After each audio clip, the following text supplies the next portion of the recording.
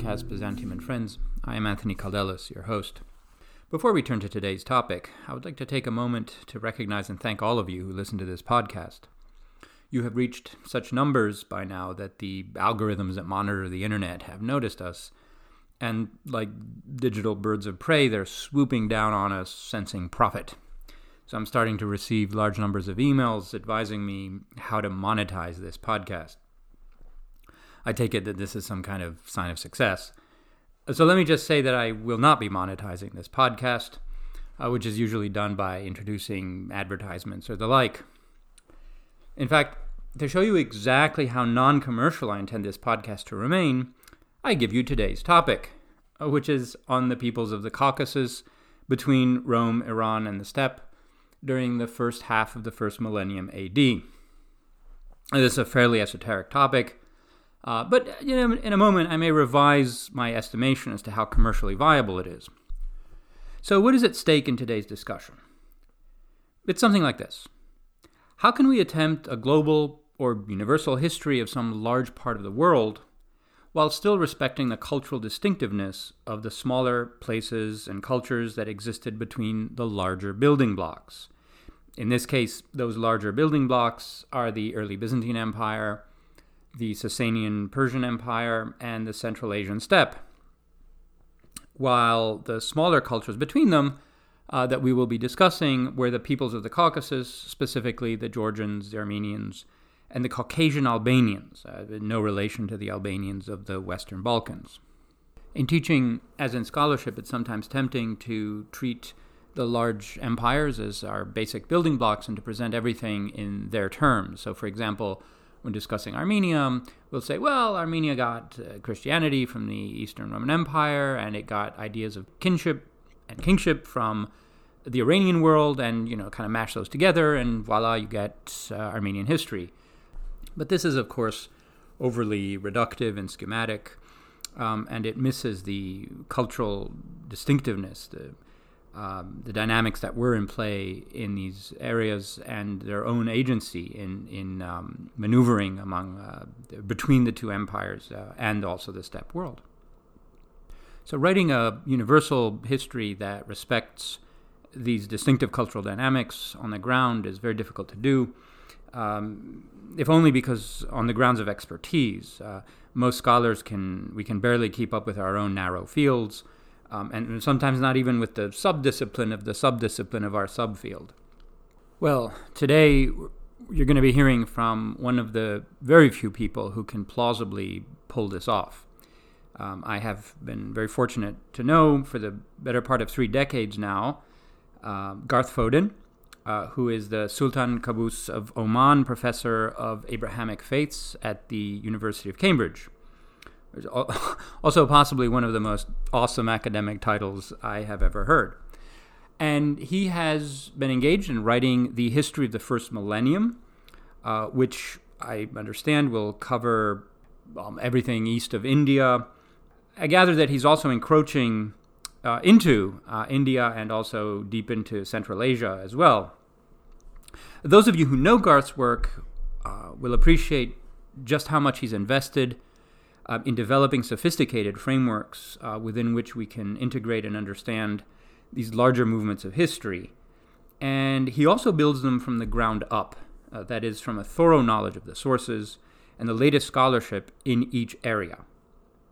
So what you're going to hear in this episode is a wonderful demonstration of how he combines these different scales of analysis, the macro and the micro, and applies them to a part of the world that many people still find it hard to make sense of.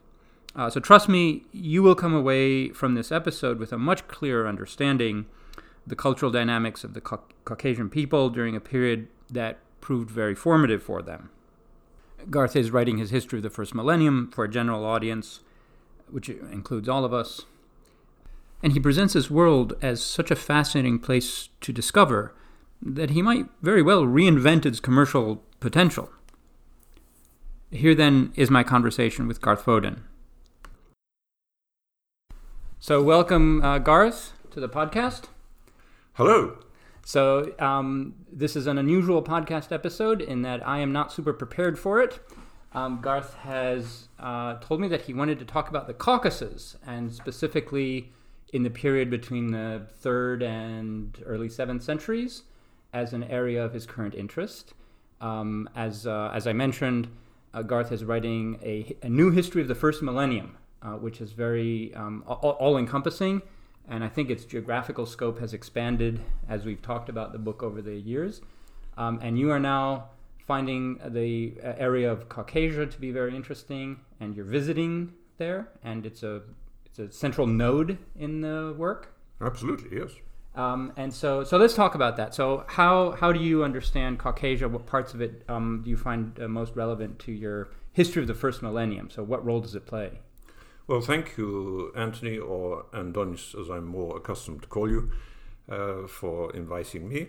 And it's true that you're committing a great act of courage by inviting me, because I don't actually know very much about this subject, but it interests me very much at the moment because, as you said, I'm about to go to the Caucasus.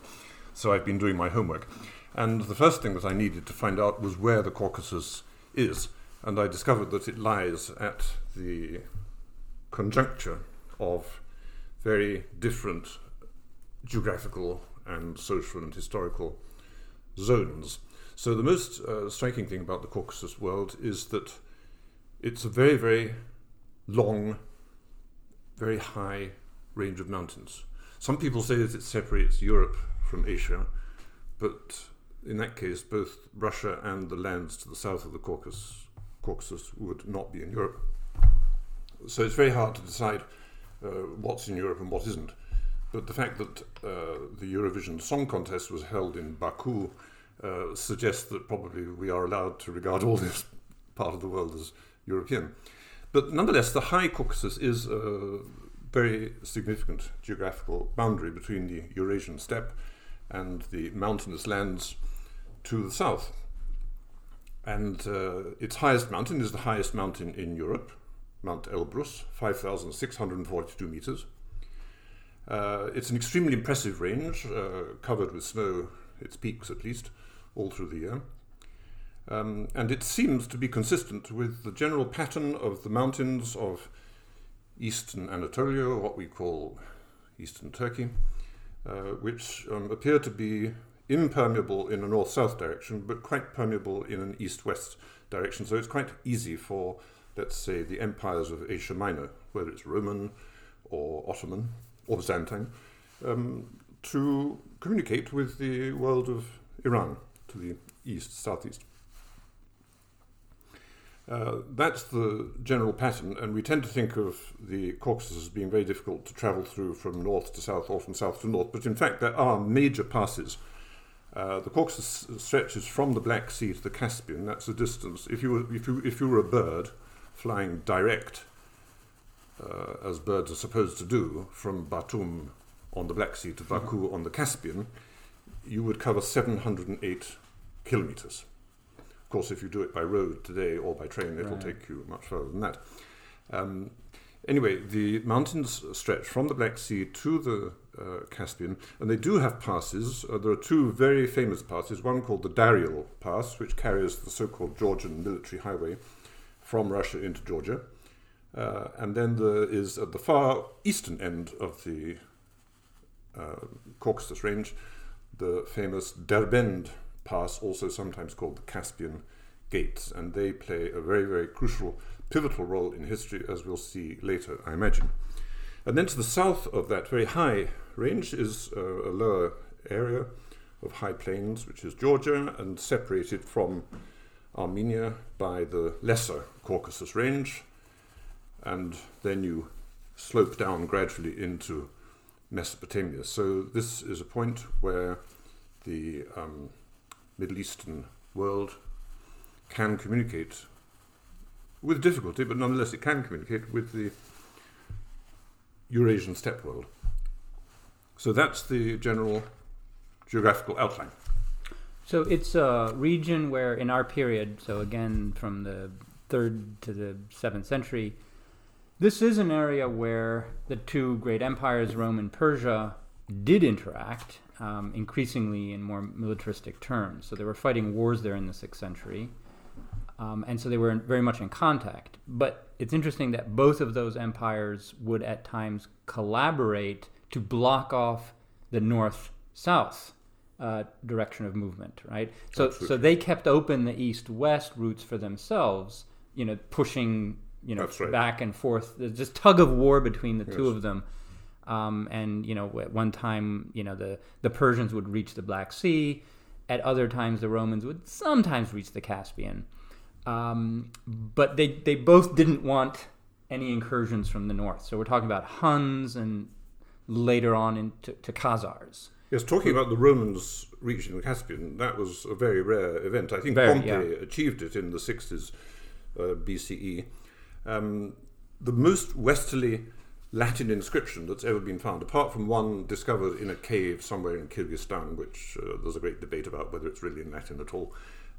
But anyway, the most easterly Latin inscription is an inscription left, a rough carving left by a Roman legionary on the shores of the Caspian, just south of Baku. So that is the absolute easternmost point at which we have any proof that. And he says that he's a legionary of the Legio, the 12th Legion, the Fulminata.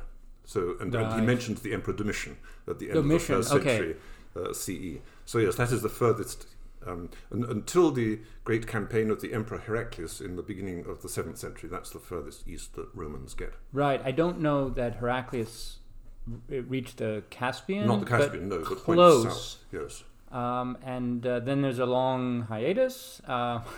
And in the 11th century, Basil II actually goes very close, reaches the Caspian, in his efforts to stem what some scholars would describe as proto-Seljuk or Turkmen raids, and is turned back again, I think, by scorpions and snakes and the like. The same thing that happened to Pompey 1,000 years earlier. That's right. Yes. So if you go too far west, you encounter scorpions.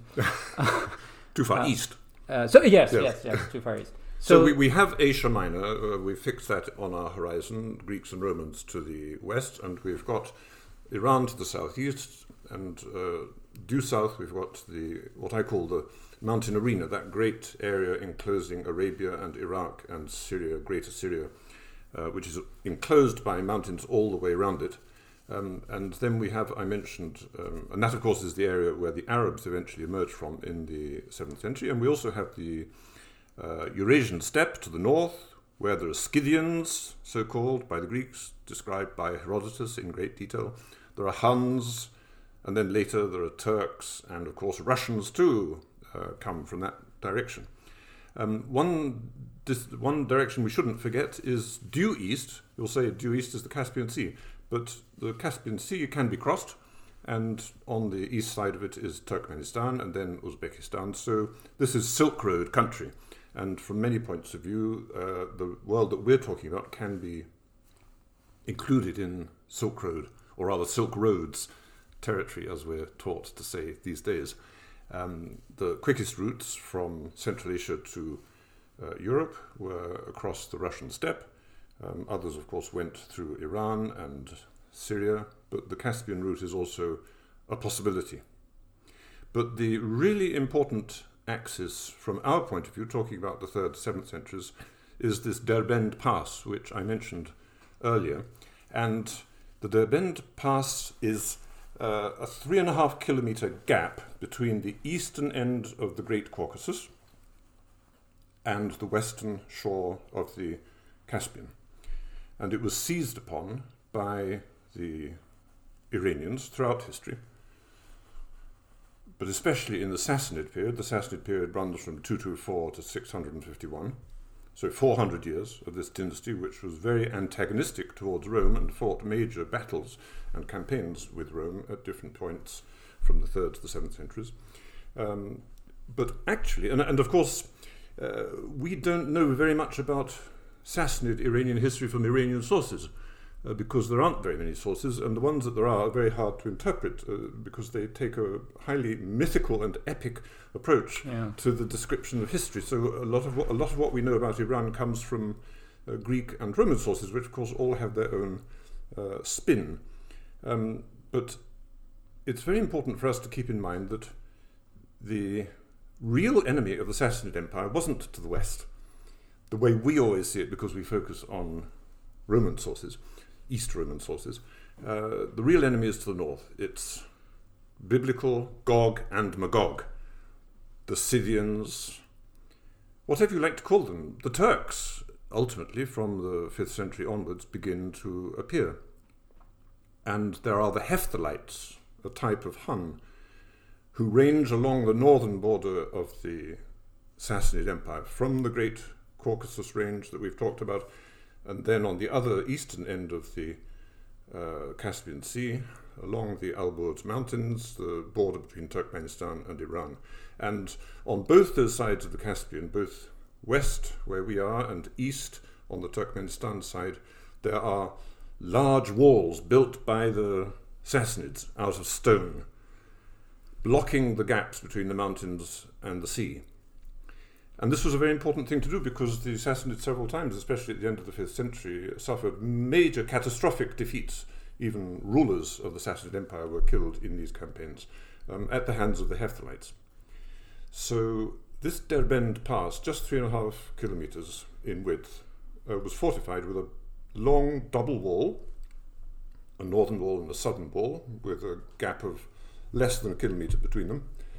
And then they were bound together at the east end by a harbour, and at the west end by an extremely impressive fortress, the Narinkala, which is the dominant feature of the town of Derbend today, and which has recently been restored, and it's extremely impressive.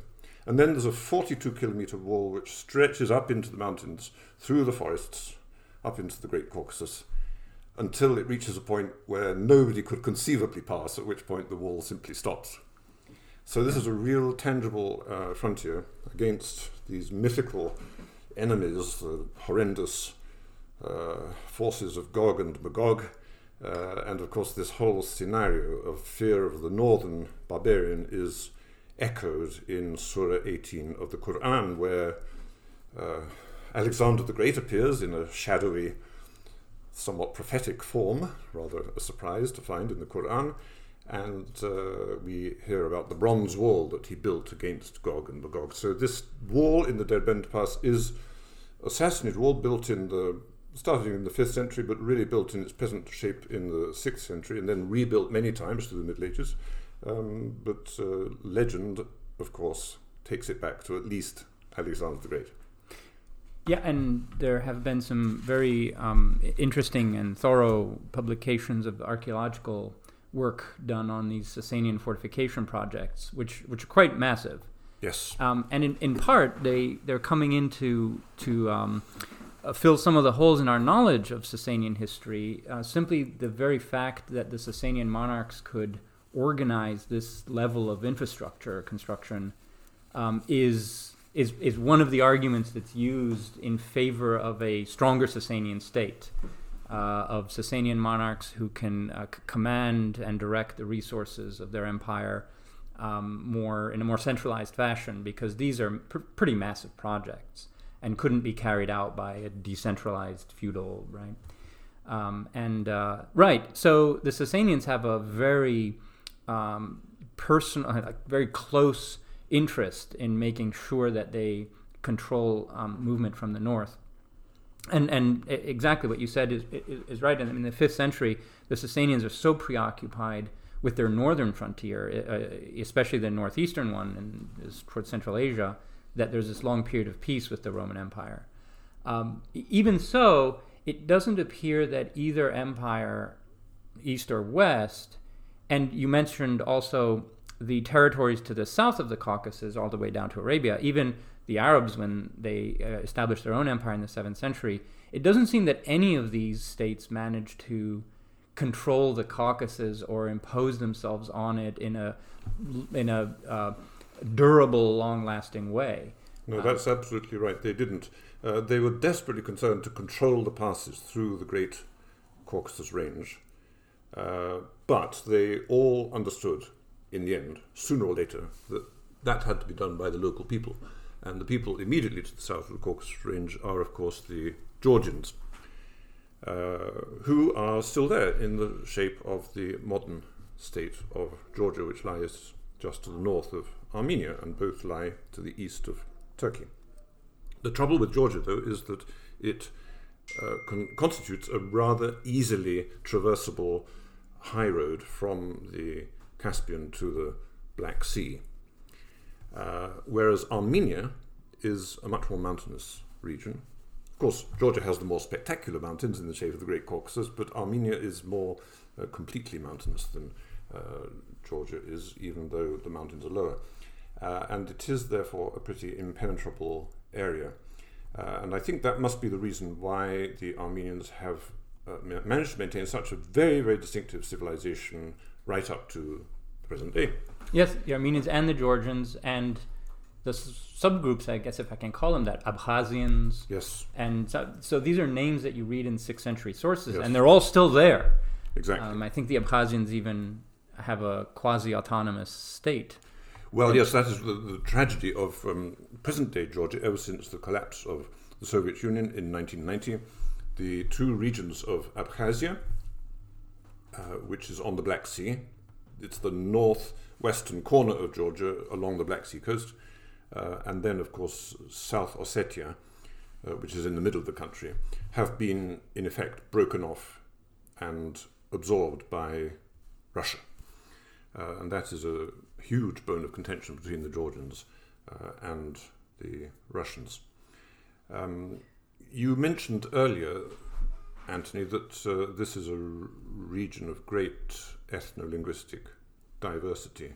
And talking about the town of Sukhumi, for example, on the Black Sea, the modern town of Sukhumi, which the ancient Greeks called Dioscurias, Pliny talks about how the Romans used to do business in that town, and they had to have 130 interpreters in order to do business with the people of... and this is not 130 interpreters all dealing with the same language. There's 130 different languages. And Strabo, who lived a little bit before Pliny, in the time of the Emperor Augustus, so at the beginning of the Roman Empire, he talks about the 70 languages that were spoken in the Caucasus area. So the ancients were already deeply impressed, and I think still today, if you look at an ethno-linguistic map of the Caucasus, you'll see that there are roughly 50 different ethno-linguistic units, Wow. but all scattered in together with each other, no clear boundaries, a real mosaic.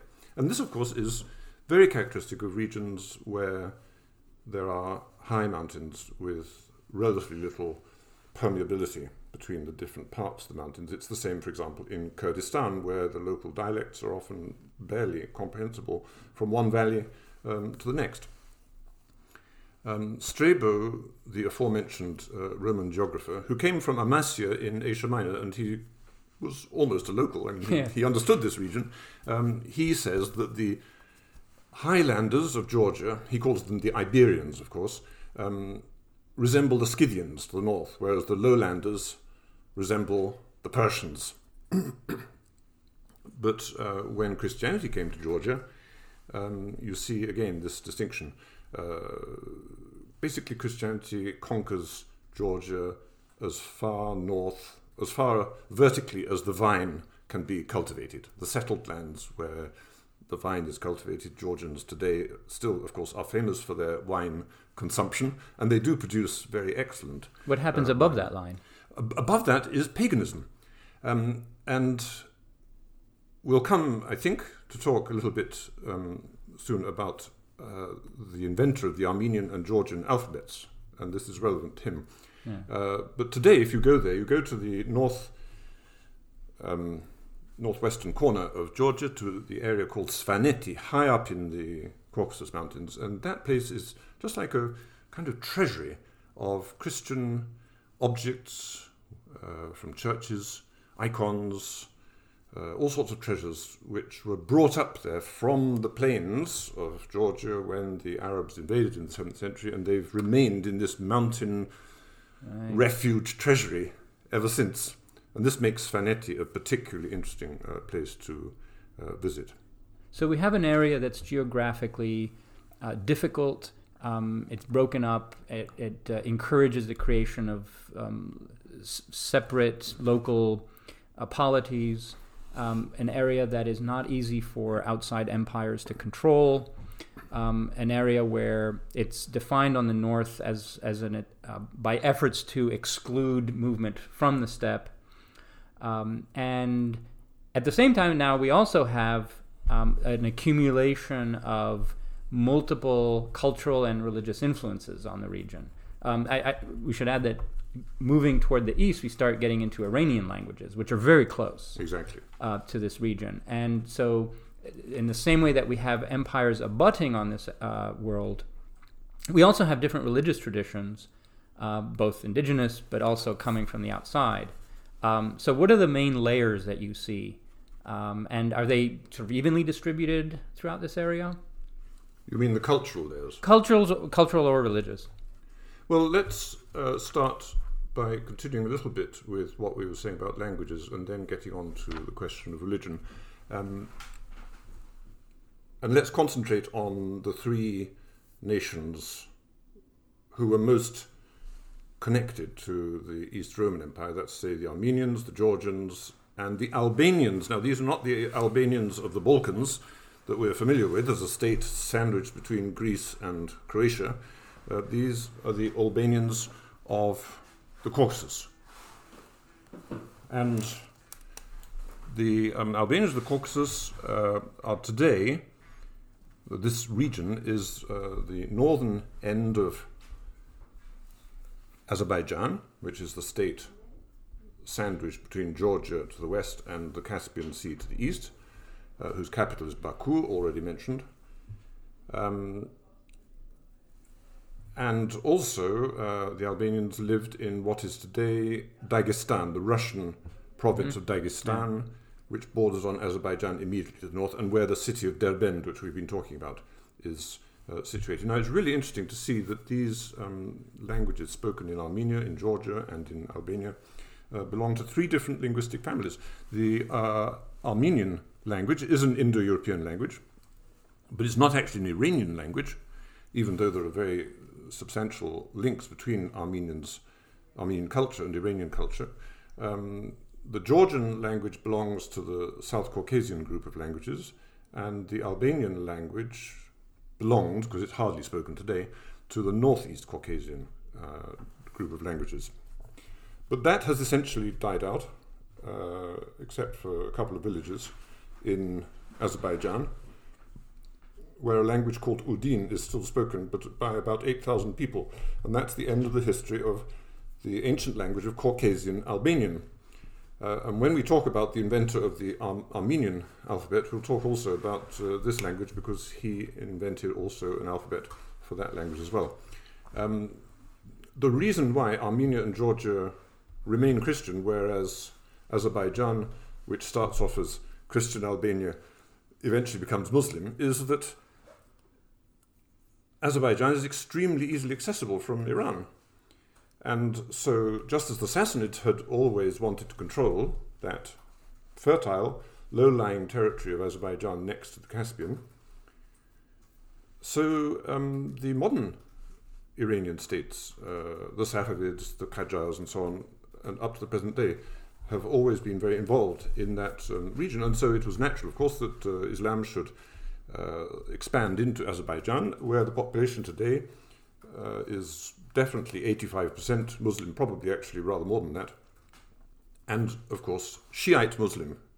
It is an overwhelmingly Shiite state, just as Iran is. Yeah, correct me if I'm wrong. I seem to recall that the turning point for Islam in the Eastern Caucasus was the 11th century again with the Seljuks. And I remember a story that as Tughrul Bey was conquering Mesopotamia, and his cousin, I think one of his cousins, was bringing all these Turkmen armies from the north, and he did not want them in Mesopotamia because they would make a mess of it. Exactly. And there's this saying where he says, just send them off to Azerbaijan and just put them somewhere. And that, of course, is the beginning of the end for the so-called Byzantine Empire in East Rome, because then, of course, they penetrate Asia Minor, what we call Turkey. Now, moving on to the other matter that you raised, which was the religious patterns in this area, what we really need to do is just to start by mentioning that the basic religious culture before the coming of Christianity, let's say before the 4th century, was a curious mix of shamanism, paganism, and Zoroastrianism because of the vicinity of Iran. And it's only very recently that people have started to study the pre-Christian history of Armenia, because Armenians on the whole, who are the people who mainly study Armenia, tend to study Christian Armenia exclusively. Yeah. But it has now been established that, in fact, the evidence that we can find, archaeological mainly, for pre-Christian Armenia does reflect a quite deeply Zoroastrianized society. This was a revolution, I mean, in understanding Armenia. Absolutely, And yes. I remember, even when I was a graduate student, it was associated with Nina Garsoyan's work. Exactly. In just hammering home all the many cultural affinities between Armenia and James Russell at Harvard. Yes. Also. Yes, exactly. And this pressure from Zoroastrian Iran will continue throughout the early Christian centuries until the Zoroastrian Empire itself is destroyed by the Arab invasions in the 650s. But that's just background. We need to say something then about Christianity. There is plenty of evidence, literary evidence, that Christianity seeps up northwards into Armenia from Syria in the maybe already the 2nd century, but certainly in the 3rd century. We know this from literary sources like the ecclesiastical history written by the Bishop of Caesarea in Palestine, Eusebius, at the beginning of the 4th century. And then we have a bunch of legends about the conversion of Armenia and of Georgia to Christianity, which both locate those conversions in the, as far as one can work out, in the 2nd and 3rd decades of the 4th century. Traditionally, we're told that Armenia converted to Christianity in 301.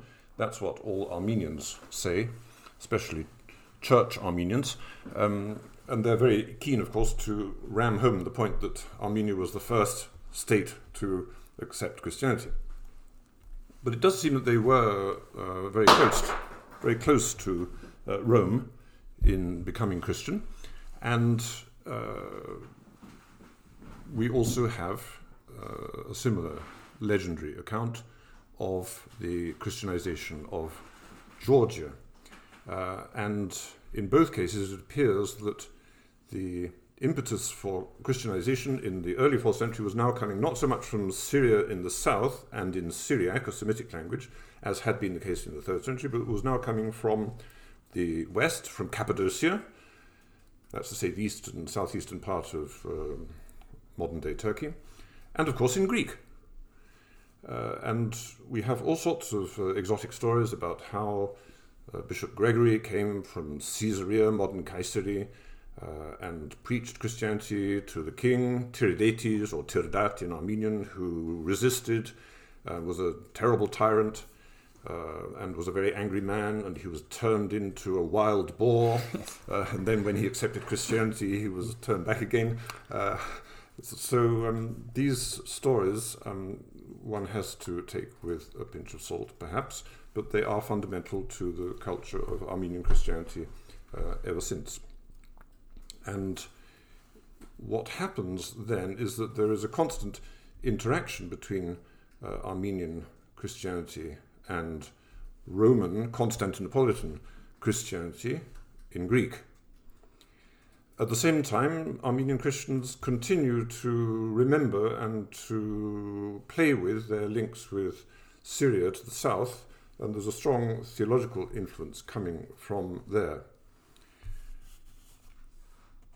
We can talk a little bit more about that in a moment, but before we get off the subject of the religions of the Caucasus, we must, of course, mention also the coming of Islam in the 7th century. But as you rightly remarked, the Arabs could not control the Caucasus any more than the Romans or the Iranians could. Of course, they were always trying. Sometimes they succeeded for a few decades here or a few decades there, but essentially no more than that, it was impossible, and one had to rule through local princes who were more or less obliged and indebted to either Iran or to Rome, but of course were always ready to double-cross Iran and Rome when it suited them. Very much the same situation that we had in Eastern Europe during the Cold War, when countries were having to exist on that borderline between communism to the east and Western Europe. So Islam definitely penetrates Georgia, which, as I mentioned earlier, is quite easily penetrable in an east-west direction. It penetrates eastern Georgia, what we call Iberia, much more easily than it does western Georgia on the Black Sea, which is always a much more Christian, firmly rooted Christian area, oriented on the Black Sea and beyond it on Constantinople and the Mediterranean. But Islam does nonetheless come in, and there is a period from the 7th century to the 10th century when we really do not have very much evidence for the Christian life of Armenia and Georgia. In general, the material culture of those areas is very patchy. It goes through periods of great flowering and blossoming and activity, especially in the 7th century. Yes. Just as the Arab invasions were starting, and then again in the 9th and 10th centuries, and then again in the 13th century. But in the meantime, there are stretches of great difficulty when not much was done, and one of those periods is the period from, let's say, the late 7th or early 8th century to the 10th century, when we hardly have any buildings. But from the 7th century, we have a mass of very impressive buildings, which have been studied, notably by Christina Marangi in our day, who has already contributed to your excellent series of podcasts. So we have a situation where Islam is penetrating, local princes are being manipulated by the Caliphate, by first the Umayyad Caliphate up to 750, and then by the Abbasid Caliphate afterwards. And I think perhaps that's as much as we need to say about Islam in the context of this particular podcast. Yeah, I find the burst of activity in the 7th century in Armenia quite striking, especially when you compare it to the Roman Empire, where nothing is going on. Like exactly. I mean, this is the most extraordinary period, yes, where there is a great wealth of building to be studied and inscriptions. Compare what we have in Constantinople, let alone any other East Roman city from that period, and also what we have, or rather don't have, from Western Europe. Almost nothing. Of course, there is a lot going on in the Caliphate, but in the Christian world, the Caucasian area is unique in providing a massive material from the 7th and the 8th centuries. Yeah, and I mean, Rome is struggling to survive for most of the 7th century, first against the Persians, then against the Arabs. But it's interesting that once when the Persians take Jerusalem in 614, yes. And there's apparently some damage done to some of the churches in Jerusalem. A collection is taken up, and they turn to Armenia for help. Yes. For building again in Jerusalem.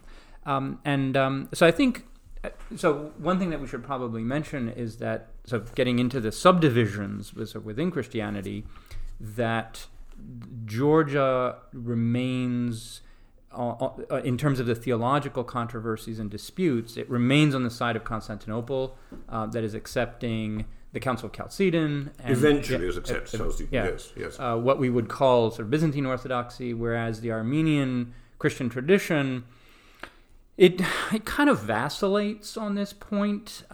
Generally, it doesn't accept Chalcedon. I think when it's left to its own devices, they prefer not to, but there are apparently plenty of Chalcedonian Armenians at any time that the emperors can employ, or use against the other parts of the Armenian church that don't want to accept Chalcedon. Anyway, I have found it to be not so monolithic on that point. No, that's right. So Armenia seems to want to preserve its independence in that sense, but also, maintains its close ties to Constantinople. The Council of Chalcedon was held in 451, we should perhaps say, and it was a fundamental theological definition of the nature of Christ as being both divine and human, and this was something that a lot of people found it hard to absorb. The reason the Armenians found it hard to absorb was nothing to do with theology at all. It was simply that they were fighting for their lives at that moment in 451 against the Sassanids who had invaded them and were trying to turn them into Zoroastrians, not Christians at all. But the big change in Armenian orientation on the theological front comes more in the early 6th century. And then the Georgians also, as you say, vacillate. Anyway, the Armenians at the beginning of the 6th century reject Chalcedon, just as had most of the Christians of Syria and of Egypt. And so they become what we call Miaphysites or anti-Chalcedonians. The Georgians distinguish themselves from that stance by actually gradually, by the end of the 6th century, accepting Chalcedon. And so once more you have this picture of the Armenians in their mountain fastness doing their own thing, and the Georgians on their high road from the Black Sea to the Caspian, much more permeable to the world, to the west. And I like to think of these regions as being very, very good examples of what I call cultural commonwealths. So we have the Roman cultural commonwealth, which is not just the Roman Empire, which goes up to a more or less clearly defined frontier. Because of course we all know that frontiers never are clearly defined. But anyway, there was a kind of frontier there. And then we have also, beyond the frontier, the world of which Caucasia is very typical, where there was a profound influence from the Christian culture of East Rome, but not always the possibility of direct political control or military collaboration. And then on the east we have the Iranian cultural commonwealth, the world of Zoroastrian, Iran, which also tries to project itself into Caucasus. And so we have this coming together of both these cultural commonwealths meshed with each other or overlaying each other, and we see numerous influences, linguistic, literary, religious, obviously, and obviously political influences too, going backwards and forwards across this huge, fuzzily defined cultural frontier. Yes, so I was exposed to the concept of an Iranian Commonwealth by my friend Steve Rapp. Yes, indeed. We were in graduate school together in Michigan in the 90s, and he's written a lot about that. He has. And so very good stuff it is. Yes, so this is sort of the idea that, there's been a lot written about the Byzantine Commonwealth, or in different terms, also the Roman one, though you just called it a Roman Commonwealth. So this is kind of the idea that these centers of power can diffuse their culture in various ways, which they can sometimes use as what today we would call soft power. That is sort of cultural mechanisms by which to influence and control, regions and peoples on their periphery. And it's pretty clear that the Iranians definitely had one of these, and it extended into the Caucasus. I've actually found, in terms of digression, in terms of undergraduate teaching of this world, and not just in the first millennium, but from the 500s BC on, to teach it as this is to American undergraduates, yes. Right? So to teach it as a Greek and then Roman Commonwealth in the West, meeting with an Iranian one in the East, yes. And that's just a framework for discussing everything down to the end of the first millennium. That's right. And it works very nicely. And even when the Arabs come along, they just kind of squeeze between these two and basically pick up pieces from either one. These are very powerful sort of cultural networks. And in Armenia, especially, you can see them both operating simultaneously. The Armenians, kind of mix and match their elements very well. Now, I think we, talking about Armenian identity, need to say something about the Armenian language, which is impenetrable to most of us, certainly to me, but nonetheless is a subject of huge interest. And it was spoken, of course, in Armenia, as far as we know, before Christian times, but it was not a written language. I've already mentioned that Christianity came at Armenia from two different directions, from the south in Syriac and from the west in Greek. So if you were an Armenian faithful man or woman standing in one of these new churches that was being put up in the middle of the 4th century and listening to the liturgy, you would have been hearing it celebrated, the Mass, that is to say, in Syriac and or Greek. And in particular, you would have heard the readings from the Gospels in Syriac or Greek. And it was necessary for there to be on hand a priest or somebody else who was capable of making a simultaneous translation into Armenian. Otherwise, people just did not understand anything. And hearing the gospel is, of course, the best way of propagating Christianity to those who don't have time to study it. Now, Mesrop Mashtots was an Armenian gentleman of ascetic disposition, who was born, I'm not quite sure when, probably in the 360s or 370s, and saw the problem. He was very good at simultaneous translation, so he had the job of translating the gospel, but he saw that there was need for a longer-term solution. So he was a linguistic genius, and I think he deserves to be a much better-known figure from late antiquity than he is, because, as with everything Armenian, his fame is rather confined to Armenian scholarship. But he is actually the man who sat down and, starting in 405, as far as one can see on the basis of the most recently published research, he invented a new alphabet, modelled on the Greek alphabet, for the Armenian language. And he began... it's worth adding that an earlier figure, a slightly earlier figure, called Daniel, had already tried to invent an Armenian script, but based on Syriac, and that just didn't work for Armenian because it wouldn't convey all the vowel sounds that were required. Greek is good for vowel sounds. Exactly. So along comes Mesrop. He makes this beautiful Armenian alphabet that still survives today, very much so. And then he applies himself to conjuring forth an alphabet for the Georgian language, which he didn't know at all, but simply on the basis of listening to the sounds, he was able, as I tell you, he's a linguistic genius, to make another alphabet, quite different from the Armenian one, but still visibly, somewhat less visibly, but still experts assure us it's modelled on Greek. And then, to complete the hat trick, he did the same for Caucasian Albanian. Wait. So you're saying the Georgian script, the script that they use for Georgian, is modelled differently on squiggles. Greek? Yes, exactly. It looked like Sanskrit to me. I was puzzled by this assertion, and as I say, I'm a complete novice in these matters, but nonetheless, I take the word of the experts for it. Now, we could talk, of course, a lot about these scripts, and Caucasian Albanian is especially interesting because, as I mentioned, the Caucasian Albanian community, being on the level ground, the plain adjacent to Iran, was fairly quickly eradicated by Islam, whereas Georgia and Armenia survived as Christian kingdoms. And so today there's very little population left, as I mentioned, about 8,000 people probably, who still speak this modern descendant of Caucasian Albanian. But in 1935, as an Armenian scholar flicking through manuscripts in the famous Matenadaran library there in Armenia, in Yerevan, did find a list of equivalences between Armenian and Albanian words. And then in 1947, somebody found an inscription in Azerbaijan which had Albanian on it, but neither of these really sufficed to decipher the language.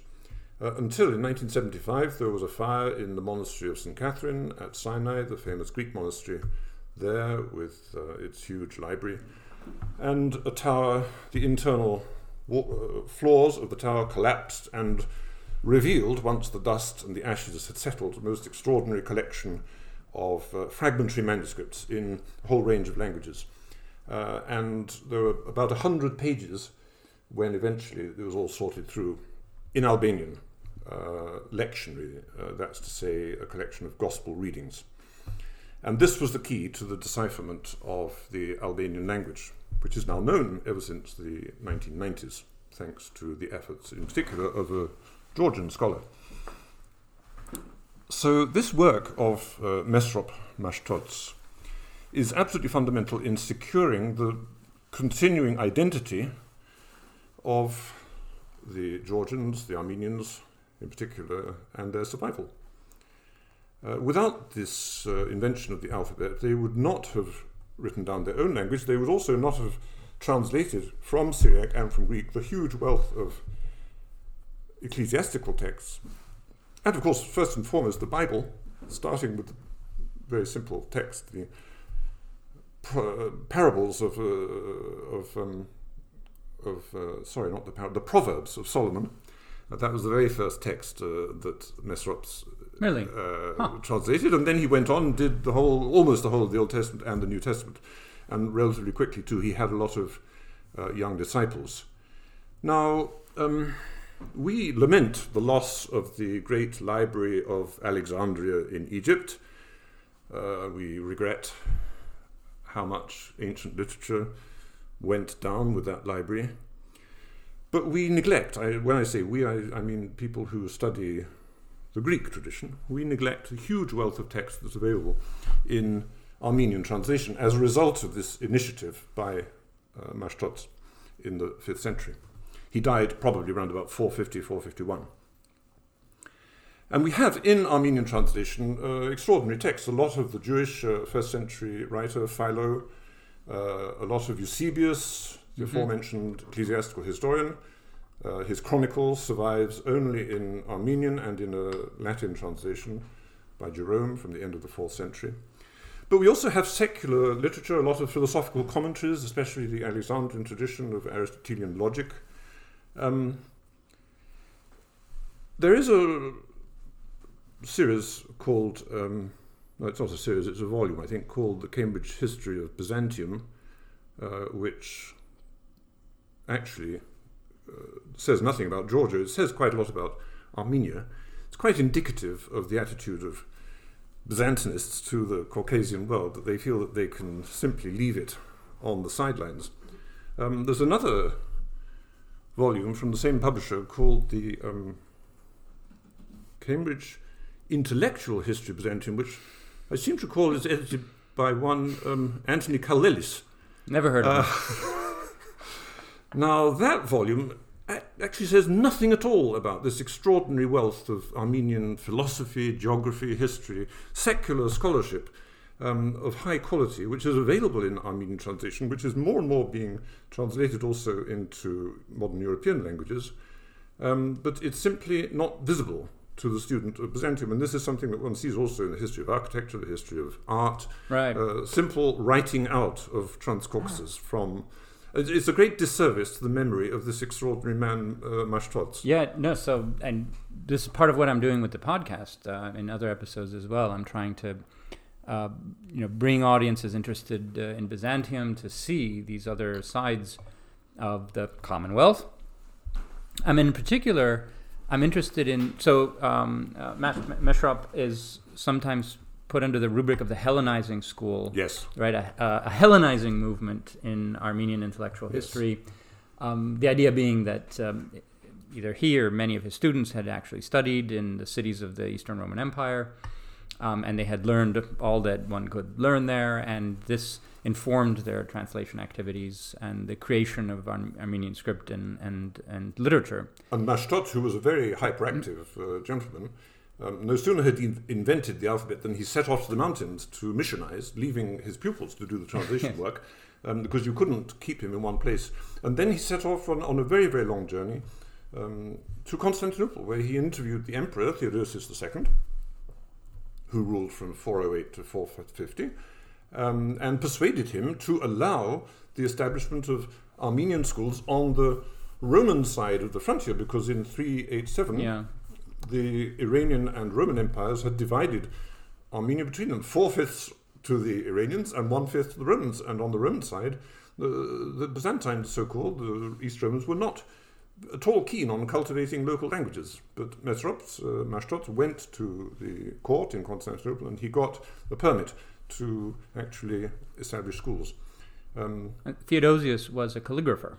Indeed, yes. And he would have, I think, been very interested in these matters. That's right. In fact, you know that a gospel book copied by him is said to have survived until the 14th century in Constantinople. Oh, that would be a wonderful thing to behold. Xanthopoulos refers to it as we have it in the Imperial Library. Really? Yeah.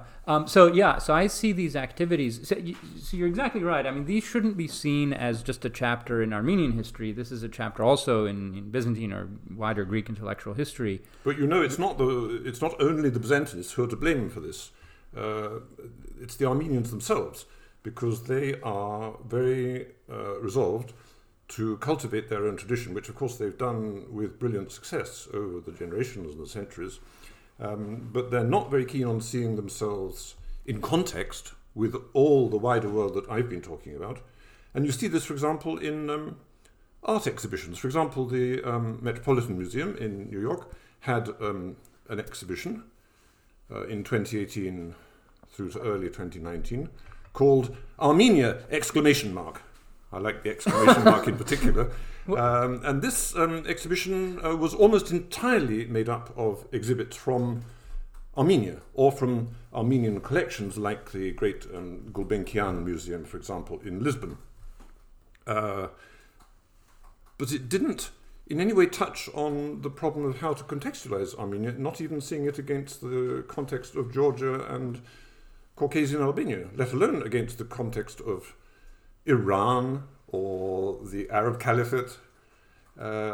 So Armenian scholars are quite responsible for this isolation, this purdah in which Armenian studies continue to exist to this day.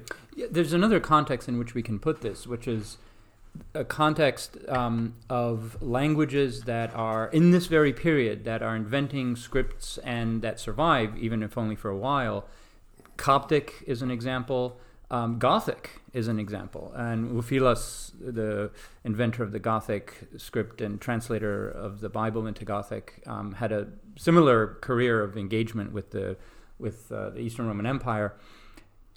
Conversely, of languages that don't make it out of these centuries, and even languages that had survived thus far within the Roman Empire, such as Phrygian and some of the other native languages of Anatolia, perhaps. I think Thracian makes it as late as the 6th century. Afterwards, it disappears. So it's this interesting these parallel stories of languages that acquire scripts and survive, and those that don't. The Goths didn't survive, but that's because they, met the armies of Justinian or whatever. Whatever. I mean, okay, maybe they would have. Who knows? But it seems to be a period where this is it's a make or break period for many languages and cultural traditions. That's right. And this is precisely why Armenian needs to be put into that context, because it has peer languages that are experiencing similar histories, and it's great that they survived. Yeah. So the church is really giving a push to these local cultures. Some historians have seen this as a kind of political separatism vis-à-vis Constantinople. I don't think we need to do that. But there's no doubt that local cultures are flourishing out of a need to demonstrate the difference and the innovativeness of the Christian faith, to be distinctive, not just vis-à-vis Judaism, but vis-à-vis everything in the surrounding world. And of course we see the same thing in Ethiopia with the emergence of the Ge'ez script in the 4th century, and the wonderful inscriptions that you can still see today in Aksum, both in Greek and in Ge'ez, and Coptic in Egypt, as you say. And so some of the earlier specimens are in Jerusalem, inscriptions. Yes. This is Armenian, right? Yes, I'd like to talk a little bit about the Caucasian aspect of Jerusalem and Sinai. I already mentioned Sinai as being the source of our main body of Caucasian Albanian text, only very recently discovered. For me, this extraordinary monastery founded by Justinian in the first half of the 6th century at the foot of Mount Sinai, along with the holy city of Jerusalem itself and the Palestinian holy places, is one of the real flashpoints of the East Roman cultural commonwealth. These are both places where people come together from many, many different linguistic and cultural backgrounds. They talk to each other. They spend long nights, not just in the vigils and liturgies of the holy places, in the Church of the Resurrection and so on, but also in their various hotels and hostels and pilgrim digs. And they learn things, and they write, of course. There's the Spanish pilgrim, Lady Egeria, in the 380s, who writes beautiful accounts of her experiences back home to her sisters. I don't know whether she was a nun or just one lady who had lots of lady friends, but anyway, they were all interested in finding out about the holy places. And it is a very striking fact that there were a lot of very pious people coming down from the Caucasus to Jerusalem. One text that we have from the early 6th century mentions a group of 400 Armenian tourists trooping down from Jerusalem to Jericho and dropping in on the blessed ascetic Euphemius in his lonely retreat in the desert, much to his disgust. It's a little bit like the over-tourism that we're experiencing in our European cities these days. So Jerusalem was a bit like that. But it's extraordinarily interesting to see that we have a lot of epigraphical material in Armenian and Georgian from Jerusalem. In fact, the earliest Georgian inscribed texts that we have are from Jerusalem. And there's the famous so-called bird mosaic outside the Damascus Gate in Jerusalem that was found in the 1890s, and which is a very, very high-quality piece of work. Inscribed round the edge with an Armenian dedicatory inscription in rather inept workmanship. So that must have been an Armenian visitor who was given the job of doing the Armenian text. But the actual work of the birds is an experienced mosaicist, presumably of Greek culture. So yes, and there are quite a lot of Georgian inscriptions also to be found, as well as Armenian ones, all around Jerusalem. And these have recently been studied rather thoroughly in a volume that came out a year or so ago. The Georgians eventually acquired, I'm not quite sure when, maybe towards the end of our period, a monastery of their own, which still survives as a building, the Monastery of the Holy Cross, on the western side of Jerusalem. We definitely know that there was an Iberian monastery near to the Tower of David in about 450. That's the earliest attested Georgian monastery in Jerusalem. And then, of course, there's the immensely impressive Armenian Patriarchate in the southwest corner of the old city, which to this day is a major center of Armenian culture worldwide.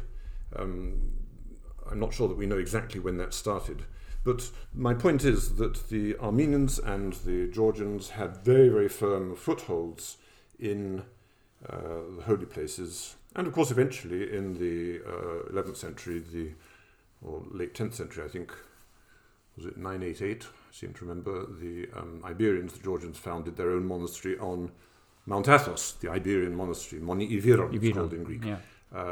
Which continued to be a largely Iberian monastery for several centuries before eventually becoming Greek. So this is a very, very dynamic Christian culture and in Caucasus, and it generates a lot of martyrs. I'm very, very struck by the amount of martyr cult that you get in this part of the world. We're talking today in Athens, on I think it's the 10th of January today, of the Year of Grace 2020. Yesterday was January the 9th, the feast of Saint Polyeuctus of Melitini. Now, he is commonly regarded as an Armenian, and he was martyred in the early 4th century, I think. And the Empress Eudocia, the wife of Theodosius II at the beginning of the 5th century, founded a church in Constantinople in the honor of this martyr. Her husband, Theodosius II, encouraged the collection of martyr relics, also of Persian martyrs, because naturally people in Transcaucasia were very clued into what was going on in the world of Persian Christianity.